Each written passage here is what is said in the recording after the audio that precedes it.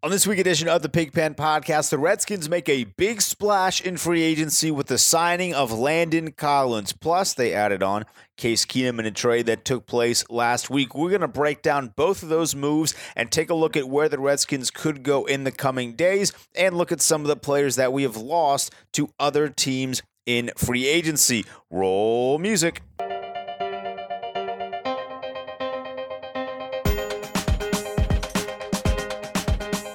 This is the Pigpen Podcast. I am your host, Denton Day, at Denton_Day on Twitter, talking all of the moves that the Redskins have made in free agency as of about noon on a Wednesday. That's important to keep in mind just in case something crazy happens at like 7 p.m. tonight. I recorded this much before then. So we're going to talk a little bit about some of the moves. If this is your first time listening to the Pigpen Podcast on the Hogs Haven podcast feed, be sure to subscribe to the feed, go over and join the website, become a member, get involved in the Redskins community. We got a lot of great stuff going on the website. You can follow me on Twitter at Den_Day. Connect with me there. Talk to me about the show.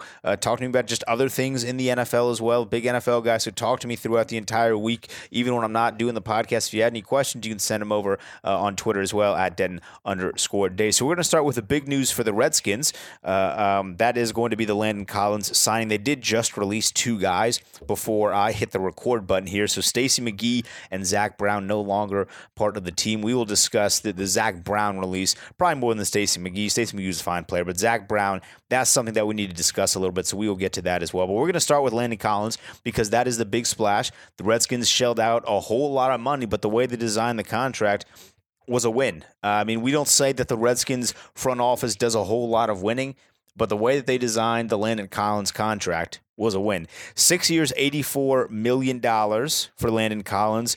I did this thing last week where, one, I just want everyone to know, despite the fact that I said I would take C.J. Mosley over Landon Collins, I am very much a fan of this Landon Collins signing. I just need to put that out there, just in case anyone listened to last week and thought I was going to come on here and lambast the Redskins for signing Landon Collins. That is not the case. I am very much a fan of Landon Collins. I just really like C.J. Mosley as well. But I think I learned the hard way. I'm not using this little Spotrac market value tool anymore. Landon Collins got a much higher value from the Redskins than the market value that I ascribed he was going to get last week. And C.J. Mosley literally almost doubled his market value. So we are done with that. I learned the hard way. You're not going to hear any more market value from Spotrac from me. Still a great contract website. Their market value tool just needs to be reworked at least a little bit. So Landon Collins signs for 6 years, $84 million. The first year, so this year, is a $4 million cap hit. That's genius level working right there from the Redskins front office. We don't give them a whole lot of credit. We're still all aboard the fire Bruce Allen trade. He's not the one that worked his contract out, though. So we're going to give credit to the Redskins front office. This was a big move. So the Redskins still have a little bit of money to spend and play with, roughly $9-ish million that they could play with here in free agency, and they might get a little bit more with some of the money off the books with the Zach Brown cut and with the Stacy McGee cut. So the Redskins are actually in kind of a good spot right now, money-wise, but the signing itself of Landon Collins is fantastic. I am a little bummed out that we cut DJ Swearinger because those two playing together would have been awesome. And there was, you could say maybe 2 to 3 guys last year in the NFC at the safety spot who played better than DJ Swearinger throughout the entire course of the year. Swearinger started out super hot. He kind of tailed off a little bit at the end, and then Madison Student, he was randomly cut on like a Monday or a Tuesday. But there's 2 or 3 guys that played better than him throughout the course of the year. One of those guys was Landon Collins. So now the Redskins have brought him on. I see all this talk on Twitter about Landon Collins being a box safety. Bro, I don't care what kind of safety he is. That's the safety we need.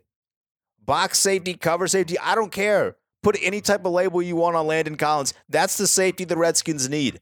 That's a real football player right there. That's a dude that loves contact, and he's entering the prime of his career. That's a guy that the Redskins need. There's no way there's no angle that I could fathom someone taking on this trade other than, wow, that's a whole lot of money. The cap's going to jump up anyway the next couple of years. So there's no angle that I can see anyone take and say, wow, this is a terrible move for the Redskins. It's not. It's not at all. And the national media will come at this saying, well, this is just Dan Snyder digging in his pocket once again. And to be fair, it is Dan Snyder digging in his pocket once again. But it feels like the national media just kind of didn't really pay attention to the last 3 to 4 years of the Redskins offseason. There was no big moves then. So it's fun to make fun of Dan Snyder for being a guy that's going to pay a lot of money for someone that played really well for another team.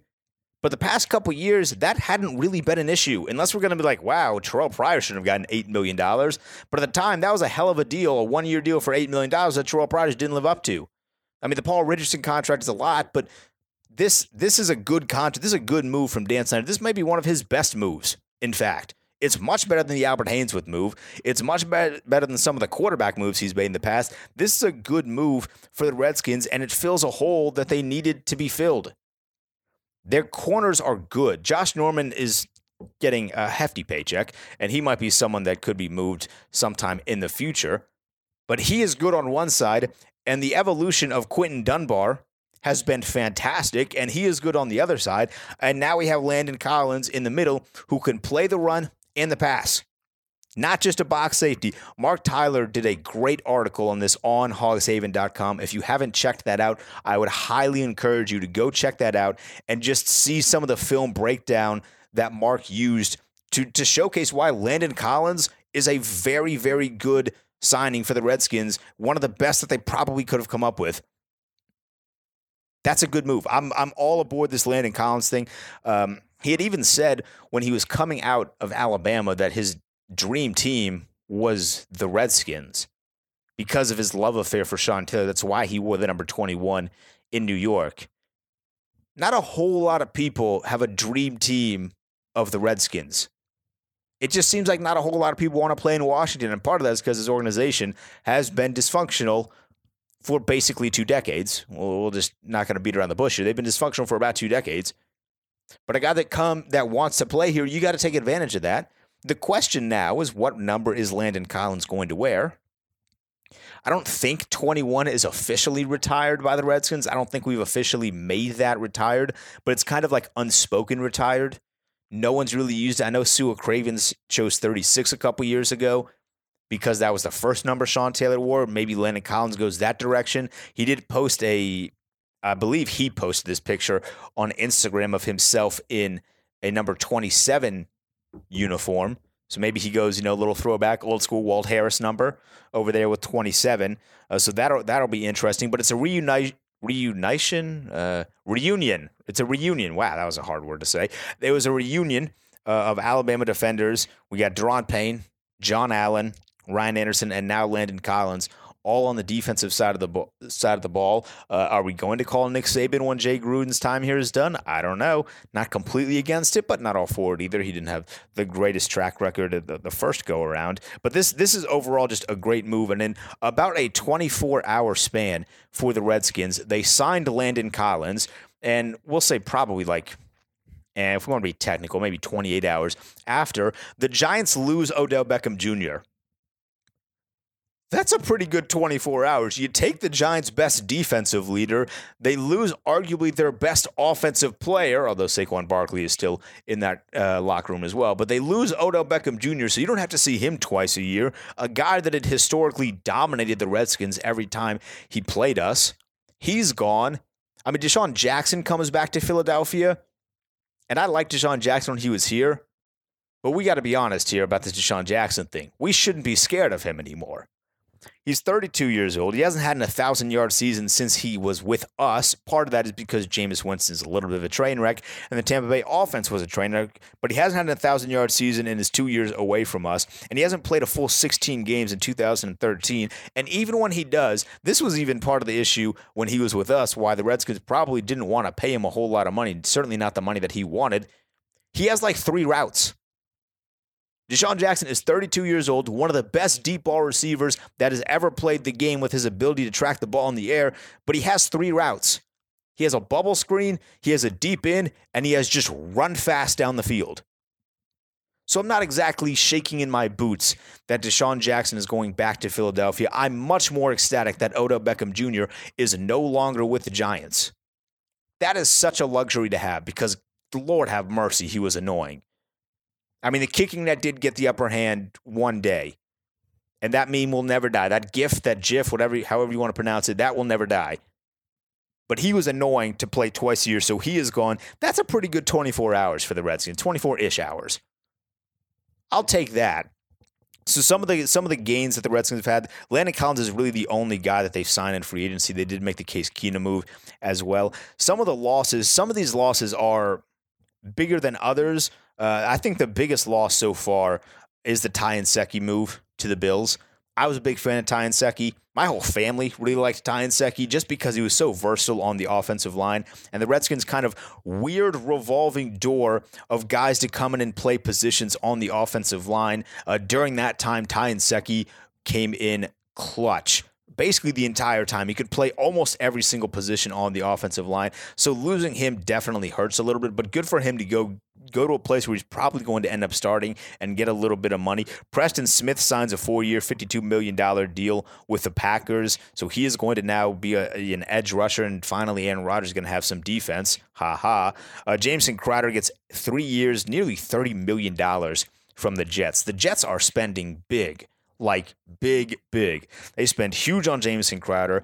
They spent pretty big on Le'Veon Bell, although they got a deal out of that. And then they knocked it out of the park with the C.J. Mosley contract. I really wanted the Redskins to get C.J. Mosley.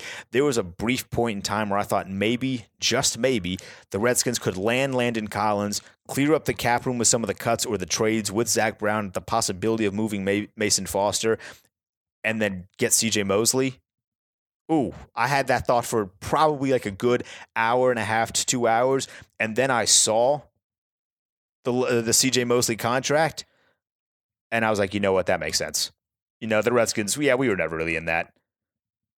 That's big money. That's big money. And then as I mentioned at the start of the podcast, the Redskins released Stacey McGee and Zach Brown. As of this point in time recording, still no official word yet on Mason Foster. He could be next to go, although I do like Mason Foster. I know a lot of the fan base has kind of turned on him a little bit because of that weird text Instagram thing that happened last year. I still think he's a great football player. I'm a little upset that we got rid of Zach Brown. For whatever reason, I don't understand why Zach Brown didn't play as much last year as he did the year prior. He said it was the organization's decision.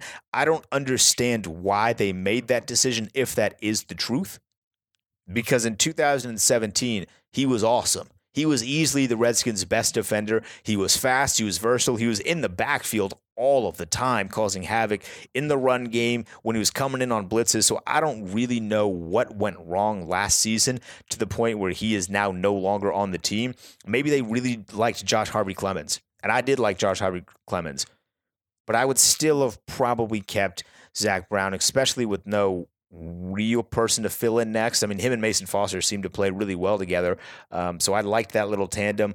Nonetheless, that is not the decision that the organization went with, so Zach Brown is no longer on the Redskins, and unfortunately, they don't really get anything for him. Maybe a little bit of cap space, a little bit of spending money, but no assets in return. I know they tried to make a trade, or at least were thinking about making a trade. I know Stacey McGee was definitely on the trade block, but surprise, surprise, no one really went after him with some of the depth that they have at the free agency in that general defensive line market, so that's not really a huge surprise. But Zach Brown no longer with the team. So the holes that the Redskins still need to fill moving forward, there's really three that stick out. The first one is an edge rusher. With the loss of Preston Smith, which was implied. I mean, I think everyone knew that Preston Smith was eventually going to move on at the end of this season. He's had a couple good years in Washington, but certainly not to the extent that we would give him a 4-year, $52 million contract. That just wasn't in the works at all. So the Redskins need an edge rusher. So far, if the season were to start today, starting opposite Ryan Kerrigan would probably be Ryan Anderson. There's a couple guys they could go after for very cheap in free agency. I don't know if they want to swing and make this move. Coney Ealy is still available. He was at one point a pretty high draft pick. He's had a little bit of issues, didn't play a whole lot last year. So that could be an option if the Redskins want to go cheap for kind of a low-risk, high-reward move if he finally lives up to that potential. That is probably unlikely to happen. Maybe give a call to Junior Galette.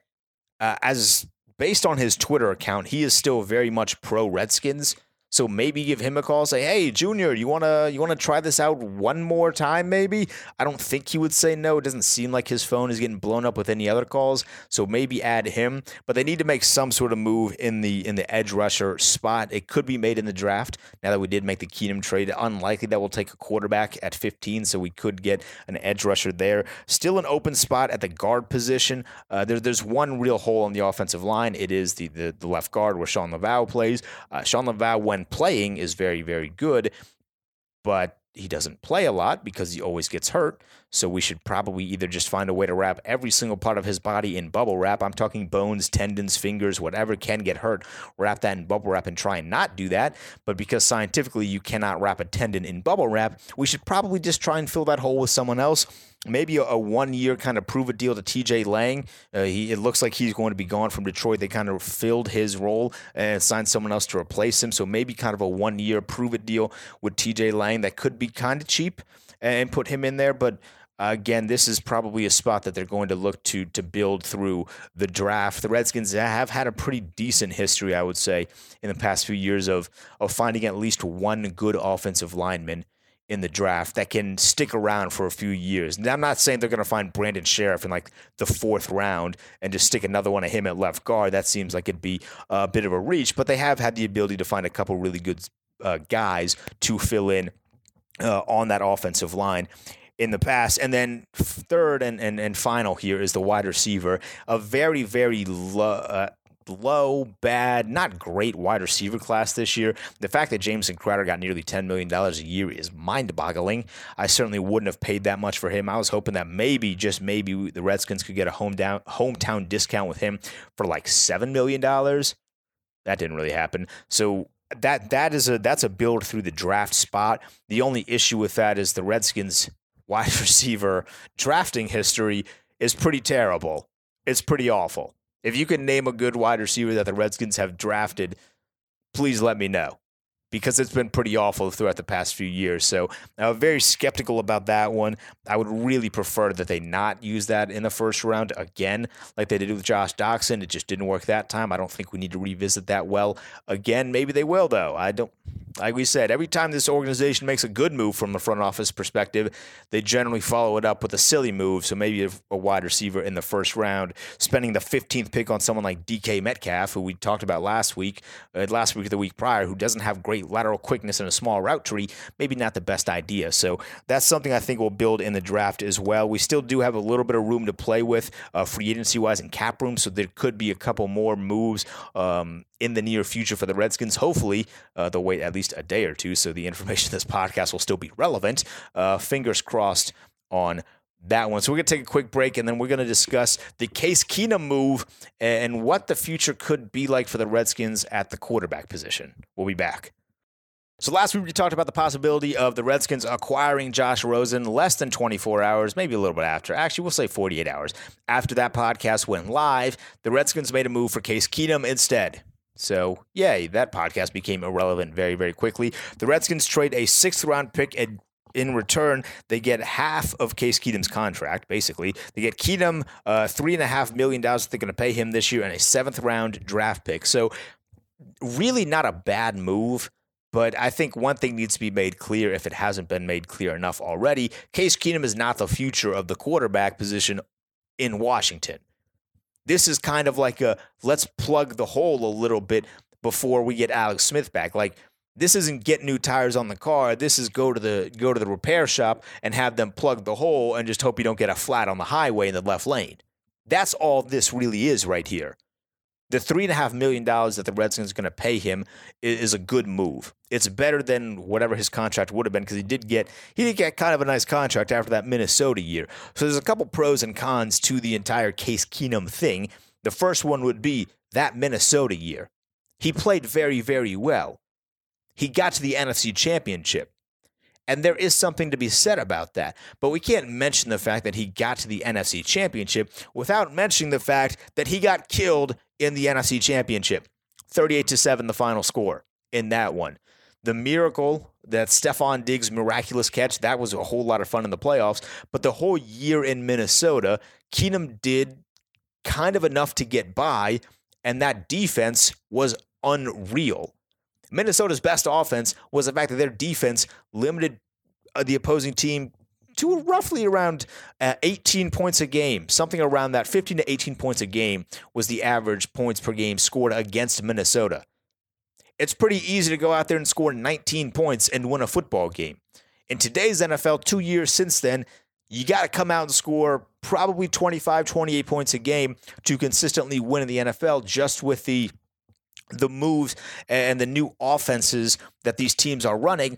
It's a much higher scoring game now than it was 2 years ago. So that has to be taken into consideration. Keenum had one good year. And that year he got paid for it in Denver. And then he went to Denver with, again, a good defense. Certainly not as good as Minnesota the previous year, but a good defense in Denver, and went 6-10. Because Denver asked him to do a little bit more. There were throws that he couldn't make. The Denver Broncos should have beat Kansas City early in the season on Monday Night Football and ended that undefeated streak quick against Patrick Mahomes, and they did not. Why? Because Case Keenum missed a wide-open touchdown throw to Demaryius Thomas in the corner late in the fourth quarter. That probably would have sealed the deal there. There was very little time left, and Kansas City probably wouldn't have been able to score again. But he missed the throw, and it was wide open. You got to put that ball in like a 5-foot radius of Demaryius Thomas. He catches that, and it's a touchdown. Game over.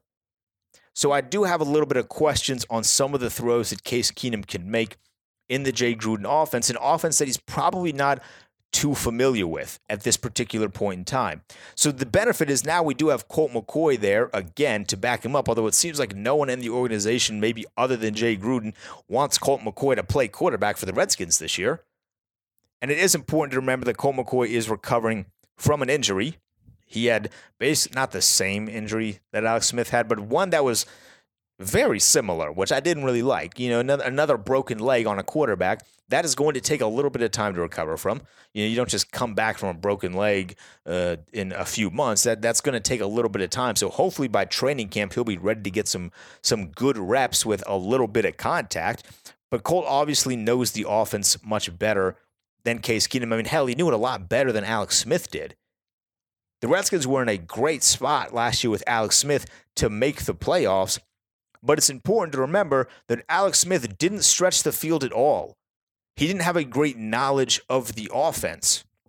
Colt McCoy had a better knowledge of the offense, but he also turned the ball over a little bit more. There's pros and cons to all of the options the Redskins have, although, quite frankly, Alex Smith still isn't even really an option.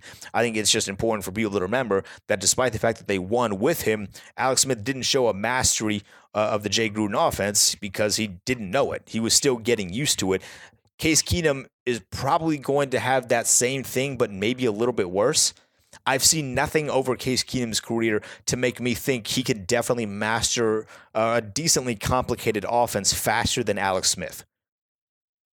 So because of that, I think that the Keenum move doesn't automatically make him the starting quarterback. I think it opens up competition for him and Colt McCoy.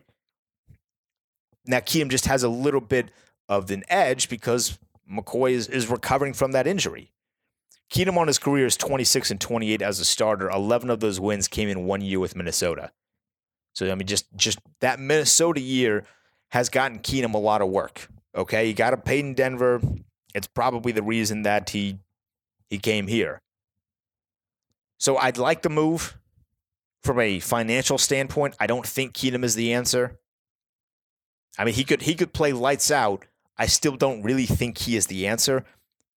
I don't want the Redskins to end up paying him $20+ million at the end of this year. That's just not going to happen.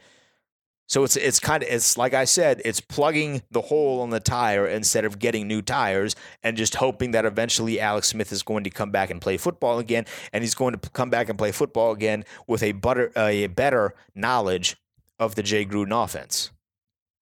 Fingers crossed on that one. I mean, really, fingers crossed on that one. I still probably would have liked to have Josh Rosen just because we would have had years on him to kind of build around. But, I mean, hey, you got to do what you got to do. The Redskins are building their defense, which Case Keenum has had more success with that than doing more on offense. So that's going to kind of wrap it up for today. Let me know some of your thoughts on the moves, specifically the Landon Collins move, specifically the Case Keenum move. And if you have any other direction that you think the Redskins should go in free agency, let me know in the comments down here on hogshaven.com, or let me know on Twitter at @Den_Day. You can follow me there, and I'll see y'all next week.